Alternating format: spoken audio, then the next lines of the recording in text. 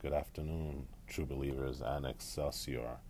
It is Monday, November 12th, 2018, and this is Walt here.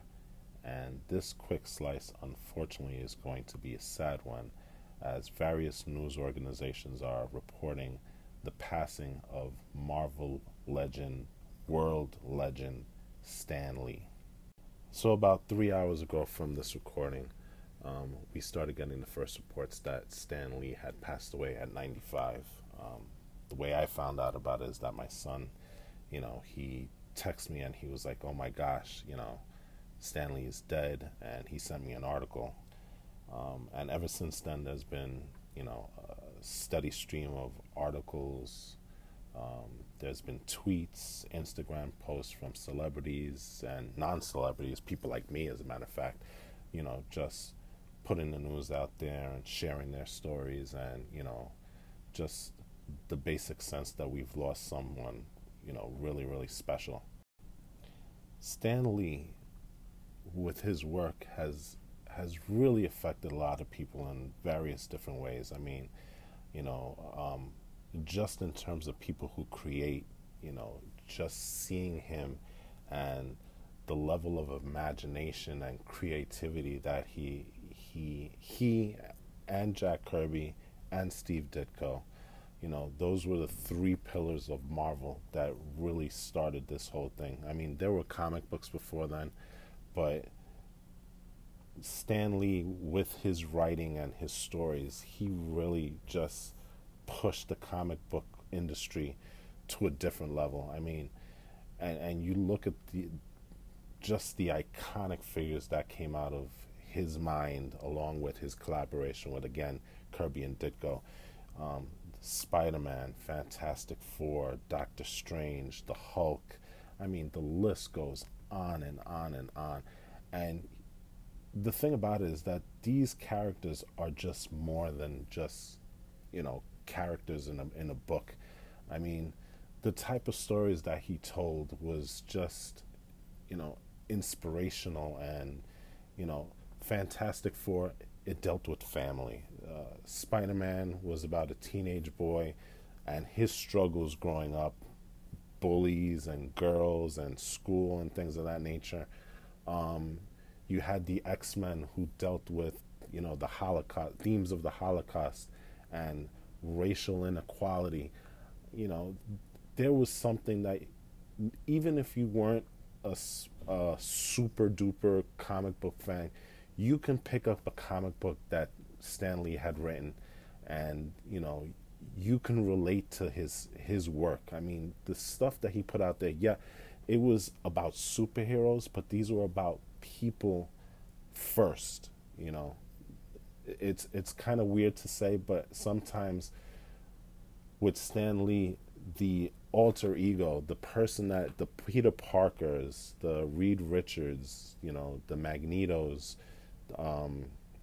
Eric Lushner's, Professor Xavier, they were actually more interesting than the hero itself.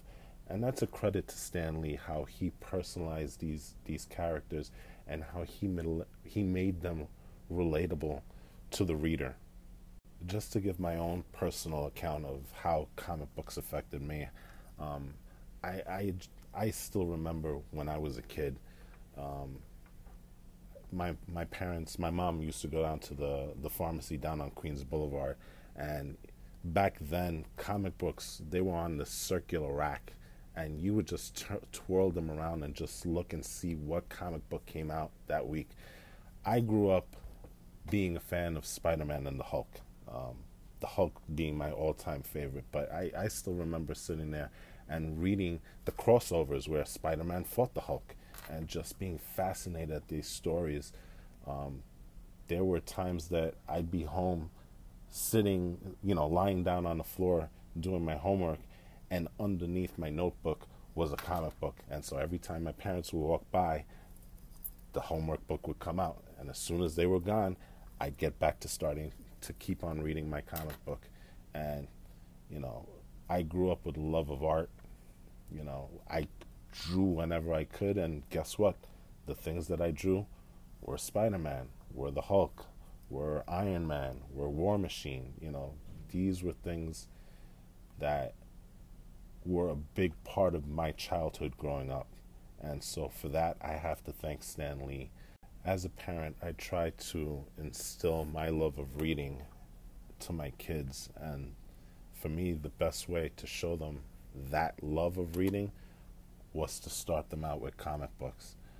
My oldest son, he became a big fan of the DC universe in terms of comic books. My younger one, he started reading comic books at a young age, and now he's into manga. But you know what? Because of comic book they started reading, because of that, they've grown to show a love of reading. And that's another way that comic books and Stan Lee have influenced my family personally. And just as a family itself, we all bond over superheroes. Every time a Marvel movie comes out, we're the first ones there to go out and watch it. Again, thanks to Stan Lee, who made this all possible with his creativity, with his imagination, with his writing. So I think I'm rambling here a little bit because I really don't have any words to put to this. Listen, he was 95. You kind of knew that this was coming, but just actually hearing it and seeing it, it's a little bit tough. So, I'm going to end this quick slice just with this. Actually, it's going to be two things. I'd be remiss if, I didn't mention this because I saw this today as one of the articles that came through. This was on BuzzFeed, and it's basically, the name of the article is, "If you remember Stan Lee for anything, let it be this quote." And this quote came out of a column that he did on the regular way back when called Stan's Soapbox. And this particular one was from 1968. And so I'm going to read it real quick. Stan Lee wrote, "Let's lay it right on the line. Bigotry and racism are among the deadliest social ills plaguing the world today. But unlike a team of costume supervillains, they can't be halted with a punch in the snoot or a zap from a ray gun. The only way to destroy them is to expose them, to reveal them for the insidious evils they really are. The bigot is an unreasoning hater, one who hates blindly, fanatically, indiscriminately.